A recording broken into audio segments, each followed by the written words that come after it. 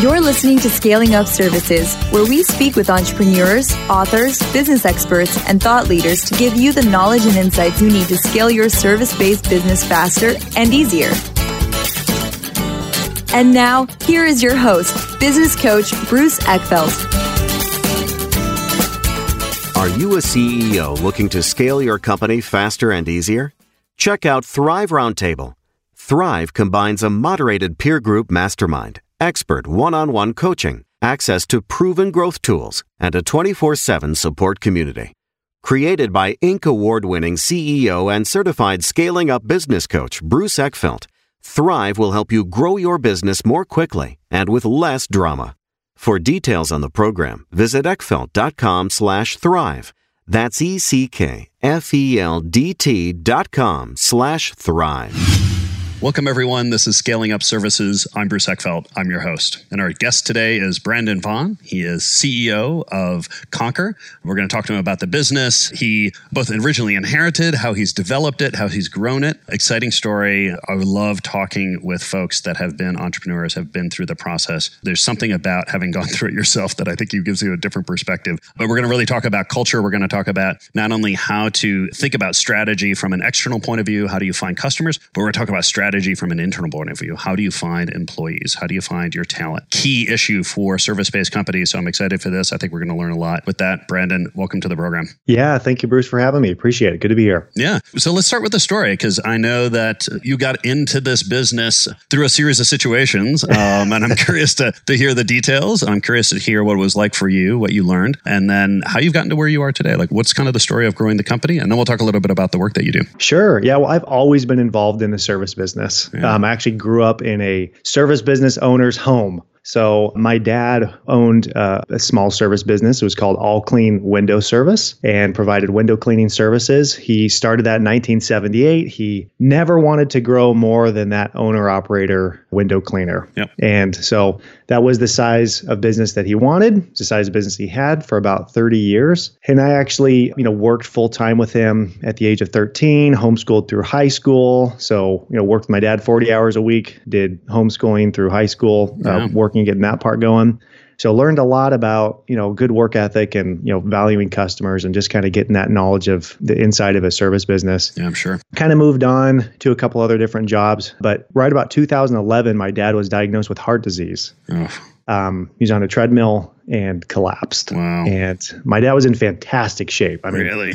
When you look at him, you would never think that he was, 60 plus years old. Mm-hmm. He was the guy going up and down the ladders all the time, getting up on roofs, cleaning gutters, cleaning windows. Great shape, but just had high levels of stress and eventually caught up to him. And so 2011, the doctor told him that he couldn't work physically anymore. So, like I say, my dad had a bus factor of 1, meaning if one person got hit by a bus in the business would end. And that's kind of what it was faced with doing. And at the time, he approached me and said, hey, we're going to have to shut down All Clean because this is what's happening. And it felt wrong to let that happen. Mm-hmm. So I bought the business from my dad. And, at this point, the business was doing about $100,000 a year in revenue in 2012. Bought that business and was like, okay, we're going to grow this thing. I'll take care of you guys. You'll be able to retire. And then started this journey of crazy service business entrepreneurship. Had no idea what I was doing, but was going to give it a go to try to grow it. Yeah. Well, not an uncommon story of people kind of finding themselves in the kind of the driver's seat of a business without quite realizing it, and then figure out what the hell do I do? Right. So exactly. I guess, I'm kind of curious, what were your first thoughts? What kind of strategies or goals did you set? What worked for you? What didn't work for you? Well, I was fresh off of a failed business. When I went out on my own, I actually, right about 2005, 2006, I started a construction business, which little piece of business advice, if you ever want to start a construction business, do it right before a huge economic crash. Perfect timing to do it. So did that. And sure enough, that crashed and burned. Yeah. It was really hard on our family. So honestly, I was kind of nervous starting out at, another service business and kind of getting into it. Yeah. But I remember my 5-year plan that I wrote down in this really nerdy Excel sheet of what, year 1 to year 5 would look like. And year 5, we were going to go, by the time year 5 came around, we'd go from 100,000 in revenue to like 200 and 50,000 in revenue. So I remember both my dad and I looked at that and kind of looked at each other. And he said, man, do you really think that we could grow, that fast? I was like, I don't know. I hope so. I hope that we can grow it that much. It seems crazy that we could double in 5 years. We're gonna try for it. Oh my God. And so my strategies, I didn't know what I didn't know. Yeah. I had no idea about systems, no idea about growing a team, leading a team, kind of what was involved. And so 2013 is when I read the book, The E-Myth, and, kind of had that mind bomb moment. Uh-huh. And that's kind of when everything changed for me, and our business really started taking off, and my strategies and goals, changed for the business, and we started growing really rapidly. Yeah. Yeah. It's interesting. I've talked to people about their the e-epiphany that they have when they read something like that. When did you get your e-epiphany? Yeah, exactly. It's like where were you? Tell me about it. What plane were you on? And then what city were you traveling to? Yeah, it is. I think a lot of folks kind of getting in the business never really stop to think about, okay, well, what does it mean to actually design a business and run a business and manage a business? And like you said, find talent, for the service-based business is huge. I'm curious, what were some of the personal learnings, as you had to kind of grow as a leader, as a manager? What things did you realize, worked for you well? What skills and kind of approaches and mindsets served you well, and what didn't? And what did you have to kind of change about your approach? Well, we grew rapidly. So 2012, from there with 0 employees, we grew to about 70 employees in about 5 years. Yeah. And so hired a lot of people, had a lot of crash and burns with my hires, had no idea what I was doing with hiring, was way too nice of a boss, and had a cancer kind of spread throughout my company. In fact, at one point in time, over half of my employees quit on me within a 30-day time span. Yep. While we were booked out 2 months solid in the middle of our busy season. Of course. And it's when I had my first panic attack and did what any normal grown man would do, which is curl up in a ball in a fetal position on a couch and cry. You try to avoid all the substance abuse, but yeah. Right. Just, basically blame it all on the employees. Employees suck. I quit. My dad had it right all along. I should just been, owner operator is so much more simple. And of course, he's telling me the same thing too. This is why I never had employees. And so told you so. Yeah. So it actually, but it was a pivotal kind of moment for me, because it caused me to do a lot of self-reflection into what I was not doing to really foster an amazing company culture. And that word company culture didn't really mean anything to me at the time. But I started, reading more books and exploring more, and just kind of became obsessed with, the art of attracting and the art of keeping and retaining and building leaders. And honestly, I think that's one of the biggest reasons why we were able to grow so quickly, was not because I'm some super smart guy. It's just because I finally let go and decided to hire people that were smarter than me, and hire people that could come onto my team and actually be a thought leader and provide value, and not have to feel like I had to do it all. Yeah. Very, very pivotal time. Yeah. Well, and that's a big transition I find with many owners kind of moving more into the CEO role or CEO mentality, is that hiring experts around you that actually know more than you do, that are better at things than you are. And it's not easy. Honestly, some founders don't make it, right? Some founders never let go of that, and are right, and end up being their own kind of limiting factor in terms of the growth of the company. And it's kind of one of my favorite Steve Jobs quotes is why I don't hire people to tell them what to do. I hire smart people so that they tell me what to do. Yeah. And I think that, most service business owners, when they start really staling and they stop growing and they just kind of flatline a little bit, or maybe even start dipping back down again, it's because they feel like they're the ones that have to train all the information that they have in their head to their new employees. So new team member comes on that's in charge of marketing. Great. I want to show you how we do all of our ads and how we run all of our stuff and how we get all this stuff all set up. And then this is how we have our strategy. And here's our calendar that we use. Whereas go find someone in marketing that's scaled a company from 1 million to 30 million. Yeah. And have him come in and have him tell you, or her tell you, here's what you got to do. And I'm going to make it happen. Stop feeling like you got to have all the answers, and start hiring people that can come in and provide a completely different skill set, round out your team, rather than just trying to, build out positions just because there's a vacancy in your org chart. Yeah. And how, I guess, what lessons did you learn or what strategies did you develop to actually hire those people? Because I think it's always hard when you're at that level to hire somebody who's smarter than you. How do you interview for that? Who tells you that they're smarter than you, other than you just don't know what they're talking about, so they must be smarter than you? Like, what's that process? Or how did you learn to kind of go through that, figuring out what you needed, finding that talent, interviewing them, selling them, bringing them on board, getting them excited about a company that was in a growth mode so that you could bring them in? I mean, that's a job, right? I mean, that's a skill that you have to figure out. It's definitely a skill, but I think it also just involves you keeping your eyes open. I think what too many business owners do is they fish from that pond of 4% unemployment rate, where the people who are unemployed are in between jobs. And when they run the ads, they're not finding people that are actively looking for different challenges and new opportunities. Yeah. And so when you fish in that small of a pond, you're going to be very, very limited with who you can find. And I think that if you were to ask any service business owner, hey, what sets you apart from your competitors? As far as your service. Well, they'd say, well, I'm uniformed and I'm licensed and I'm insured and I have this, competitive differentiator, and we're green and we're certified and we're educators, and whatever their competitive differentiators are, they at least have some kind of a clear idea on what sets them apart. But they're not asking that same question on what sets my company apart from my employees, from my team members. Yeah. Like, what's that sexy hook that would have someone say, whoa, my company doesn't do that. I think I'd rather come work for your company because of the culture, the environment, the opportunity, whatever those competitive differentiators are. And they don't take a look at, what sets them apart. And then, secondly, you just really have to become a headhunter. You have to be constantly on the lookout for people who are already currently employed and go out and strategically find where those people are and go hunt them and find them and present your opportunity and present those types of things. My operations manager that we had, I headhunted him, and he was working for another company at the time. And we actively went and found him and brought him onto the team. Yeah. I'm curious, and what's your take on kind of the philosophy of, hiring for culture and training for skill? How much do you subscribe to that, or what's your take on when you're looking for people? What are the attributes that you're looking for? That's a good question. I think when it comes to technicians, it depends on what position on the org chart they're going to be filling, right? So, I mean, you could hire someone onto your team that's going to fill, a C executive role on your team. You don't want to just necessarily look purely at culture. You want to look at, experience and background and what skill sets they bring and assets and knowledge they bring into it. But then when you start moving down the org chart and you start kind of looking at your lower level entry, technicians and things, 100%, almost entirely, you should be looking at culture fit over skill set, because skills can be trained, but the people skills side of things, boy, those tend to get locked in when you're about 11 years old and they never change. Exactly.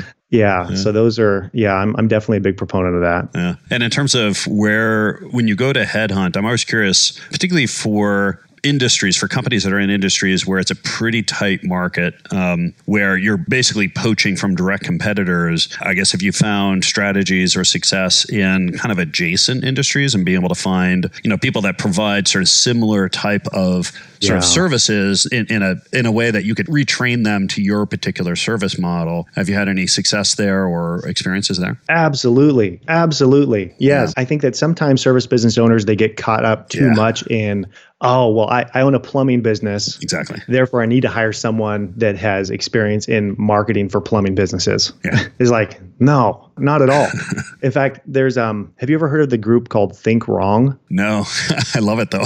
So this is basically, it's like a mastermind group event that someone actually told me about. I don't innately know a lot about the organization itself. So if I'm misquoting this concept a little bit, forgive me. But basically the concept is that they bring in people from all these different, drastically different industries, and they sit them down at tables. So, you may have a general and a nurse and a landscaper and a guy that owns a retail shop. And they're all sitting at a table and they're describing problems and challenges that they have. And intentionally, they shuffle the deck of different industries, because you may find some of your best ideas come from someone in an adjacent industry or even a completely different industry with something that they're doing. I mean, that's how innovation can kind of get stirred up. So I think that, that concept is really cool, because sometimes we have a tendency to wear blinders and say, all right, I got to talk to everyone else in my own industry and see what they're doing and, and how they're doing it. Whereas there's some serious value at looking at experience from different industries.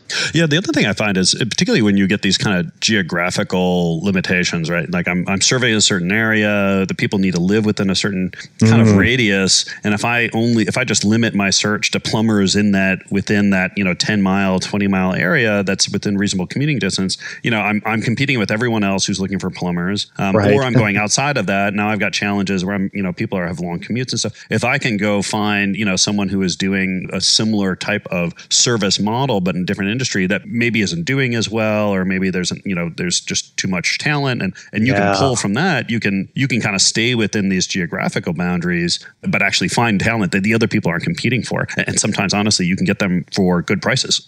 Right? Yeah, 100%. If you're taking someone who's in a lower paid area, training them up and getting them a higher salary, what they would more than they would otherwise be making, you're not paying at the top of the market. You can pay more at the middle of the market, which can give you a financial benefit. Oh, I love that. Yeah. Oh man, Bruce, that's gold right there. Yeah. And I think that what else is interesting is, like for instance, in our business, to kind of, fit the application on one level, we would intentionally give every single person in our company a business card, but on it said, "You're awesome. Let's talk." And on the back, it talked a little bit about our company and what we were doing.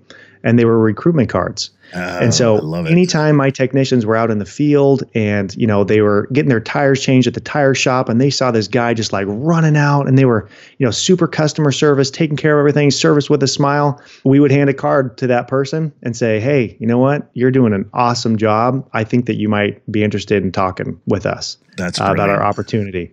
And, I can guarantee you, if you start opening your eyes, you will see amazing employees everywhere. And just because they're at a job does not mean that they are not interested in coming and working for you. It just means the opportunity has not been presented to them, especially when you start thinking about, how you can truly set your company apart differently for your internal customers, for your employees, and have something, that's really unique that sets you apart. Because, even if you're just a small, tiny company and you're like, "Man, my business is not that sexy," I'm sorry, but a lot of people really love working for small family-owned businesses.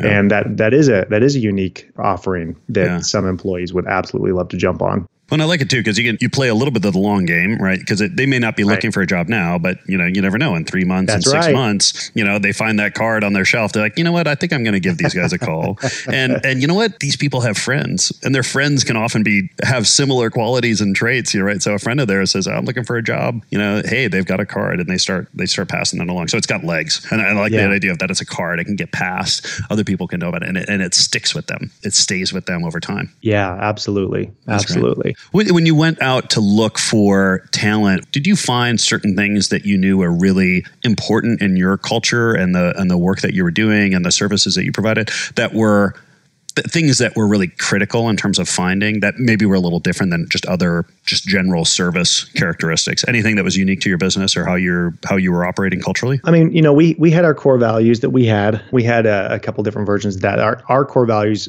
spelled HOOK.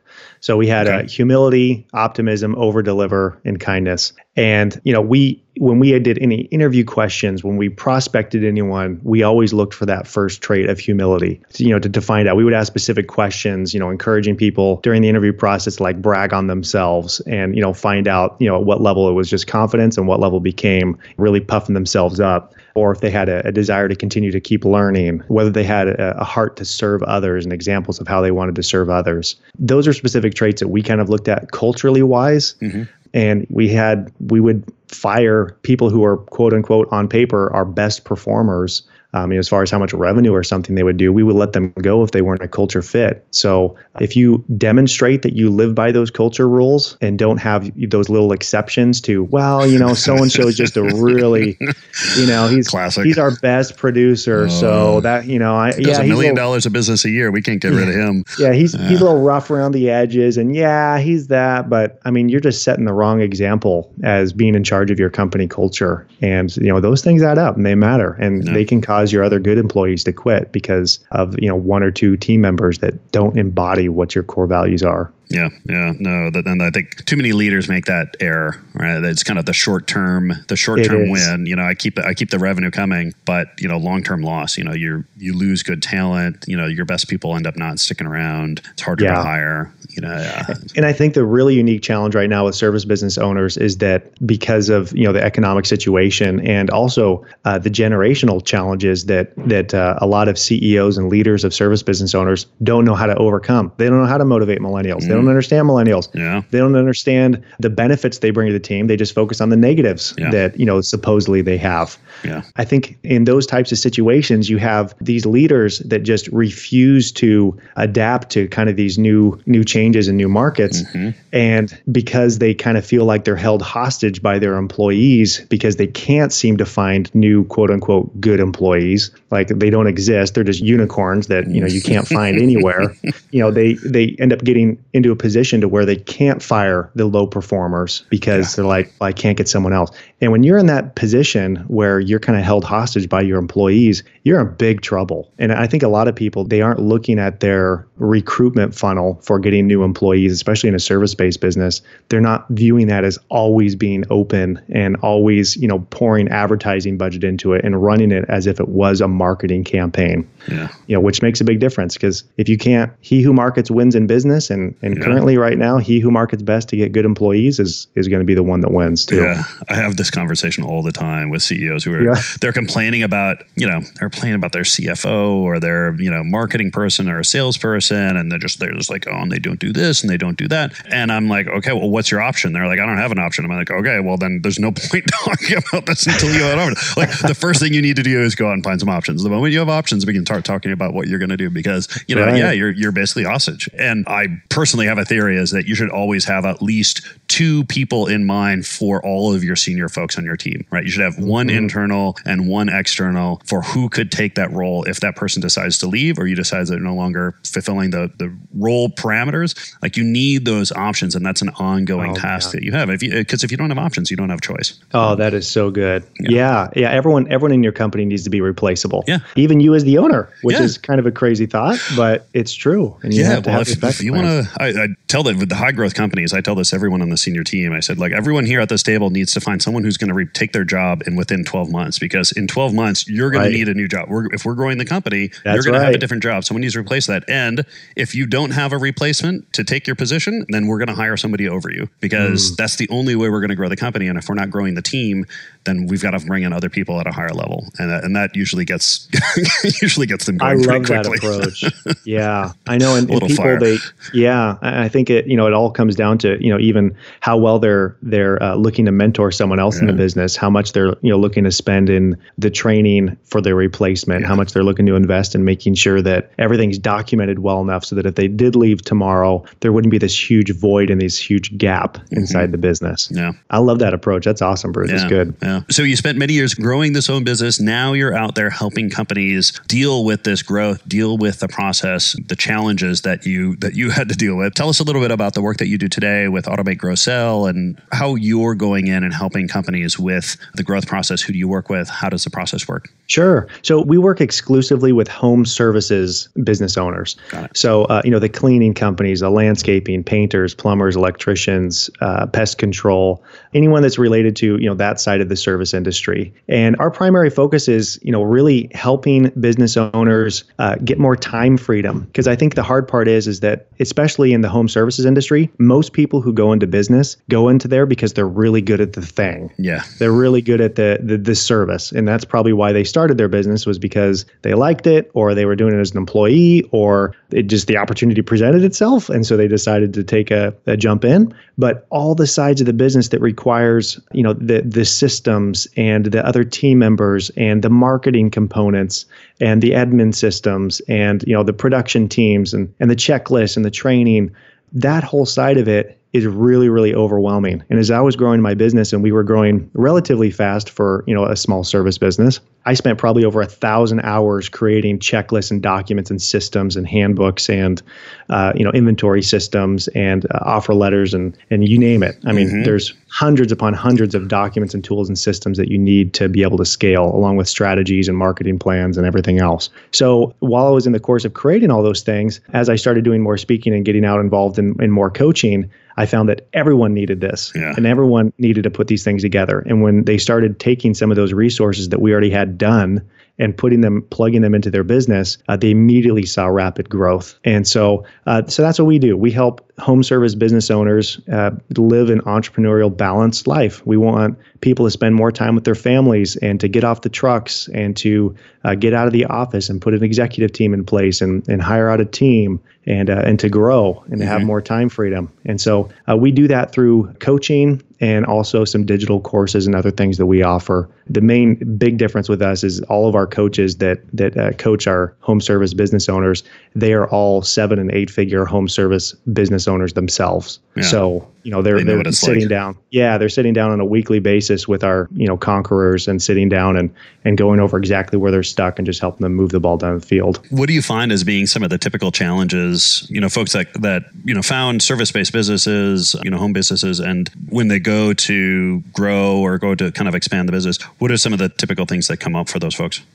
Typically what ends up happening is there's different thresholds. Usually it has to do with around revenue and kind of where they're at. And every single one of these thresholds end up being, a hard glass ceiling to kind of punch through. Mm-hmm. Whether you're trying to break your first $1 million or trying to get through that next one to $5 million or, wherever that looks like, usually we find it has to do with people and being able to find them, put them in there, and then setting them up for success. A lot of business owners, service business owners especially, are very good at delegation by abdication. So, just be like, man, it really sucks to be out in the field. All right, hey, you got a pulse. Now you're going to start doing the field work. Yep. And, don't set them up for, with training programs, and don't have any strategy and thought into what day one looks like and what their first month looks like and setting them up to win. So I think that the big thing that service business owners can do is try to focus on what can I put in place to make my employees better and happier by giving them cheat sheets and checklists and things to make them perform better. How can I set them up for success? And that's really where, to me, a CEO's best position is in the company is to empower your team to win. Yeah, and it's surprising how many companies don't have stuff like that, and for an employee, for me, it's a differentiating factor. Like as an employee coming into something like that and seeing a 90-day plan, 100-day plan about where, here's the training program, here's how you're going to learn how to do the job, here's the support you're going to get, here's the reference material. Like, you come in an organization like that, you'll never want a new job again. I know. You just don't want to go back out in the market. Yeah, it's true. It's a big one. And also I think, really understanding your financials. Putting together a budget, planning, forecasting, for your cash flow. I think a lot of business owners, service business owners especially, end up getting stuck, just because they don't have a really great grasp on their numbers and making sure that they're actually a scalable business. When you're small and even an owner operator, it doesn't really matter how much you make per hour. When you start growing a team and get more people on there, you have to watch your COGS and your supplies and and make sure that those things are set up. So we spend a lot of time educating and coaching people on laying out a budget and making sure they have a good business model they can scale before they start scaling. Yeah, I'm always surprised how many companies, say on the sub-$1 million, sub-$2 million level, I'll ask them, they'll talk about a project or a job that they're doing, and I'll ask them, well, how profitable is the job? They'll look at me with these glazed over eyes. And, I know. This whole idea of, well, how much money are you making? Are you making money on this job? Do you know can you add that extra service? Can you not add extra service? Was it, budgeted properly? Was it executed? And just all this unit cost economic, being able to understand project costing and project profitability. Yeah, that can be a game changer. Once you start figuring that stuff out at a company level, things start happening. Yeah, it still boggles the mind that they don't teach how to do a budget, how to read a profit and loss in school. Like, why aren't we teaching our kids this? I'm teaching my kids this. I'm sure you're probably teaching your kids this too if you got kids, because it's just such a critical part of making sure that, it affects everything. We teach our technicians, we teach all of our employees how to read a profit and loss and see how they impact the business. We pass out profit and losses and go through and teach them exactly how to read it. we focus a lot on the education with our own internal employees. Yeah. It's funny. You mentioned the kids. My son has been into sneakers, buying and selling sneakers. And he had this one deal. He was so happy. He was like, I made $80 on this sneaker. And I was like, okay, well, so how long did it take you to find it? How much time did you put into it? What was the shipping cost? Did you have to buy the box? Did you find the box? We went through it. In the end of the day, he was making like $2.80 an hour. Yeah. I'm like, okay, so how many of those you want to do? Oh, I love, dude. You and me, I sound exactly alike because I know we're good at it's entrepreneurial dads of crushing our kids' realities. Yeah, no, it's right? It's a lesson. But you got to do it but then you look at other things. You're like, okay, what else? You could mow lawns. Well, how much is that? How much are you going to make? How much? It's like, you start comparing these things. Then you start asking the questions. Well, what's more fun, right? And how much is fun worth, right? Is that worth $5 an hour? Is it worth $10 an hour, right? So it becomes a really fascinating conversation. I love that you're doing. Yeah, that's amazing. That's amazing. Any entrepreneurs that are listening to this right now, you need to go and you need to talk to your kids. You need to teach them this stuff. You got to put this stuff. Just imagine the shortcut in life that gives when it comes to understanding some of these concepts. I mean, it's such a cool gift to be able to give your kids. It's awesome. Yeah. Love Excellent. it. Well, this has been fun. If people want to find out more about you, about Conquer, about Automate, Grow, Sell, what's the best way to get that information? Well, you reach out to us, www.agsconquer.com. And then if you throw a /SUS on there for Scaling Up Services, we have a few free resources that we'll give your listeners. One of them is my favorite thing. It's called a Small Business Snapshot Report. And it basically has 40 different questions to ask yourself and rate yourself on a scale of 1 to 10 to kind of see how systemized your service business is in marketing, admin, production, and sales. So if you go hop over there, we'll have a page there where you can just download it, no strings attached, and check it out. Great. I'll make sure that the links are in the show notes so people can click through and get that. Brendan, this has been a great conversation, fun conversation, but I think more importantly, just good value for the listeners. And anyone in service-based business is going to get a couple of really good takeaways on this. And hopefully they go over and check out the resources that you have on the URL. I highly encourage everyone to go do that. And thank you for the time today. Awesome. Thanks for having me, Bruce. Appreciate it. You've been listening to Scaling Up Services with business coach Bruce Eckfeldt. To find a full list of podcast episodes, download the tools and worksheets, and access other great content, visit the website at scalingupservices.com. And don't forget to sign up for the free newsletter at scalingupservices.com/newsletter.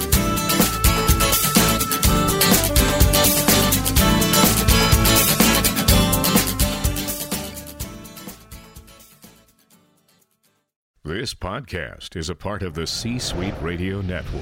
For more top business podcasts, visit c-suiteradio.com.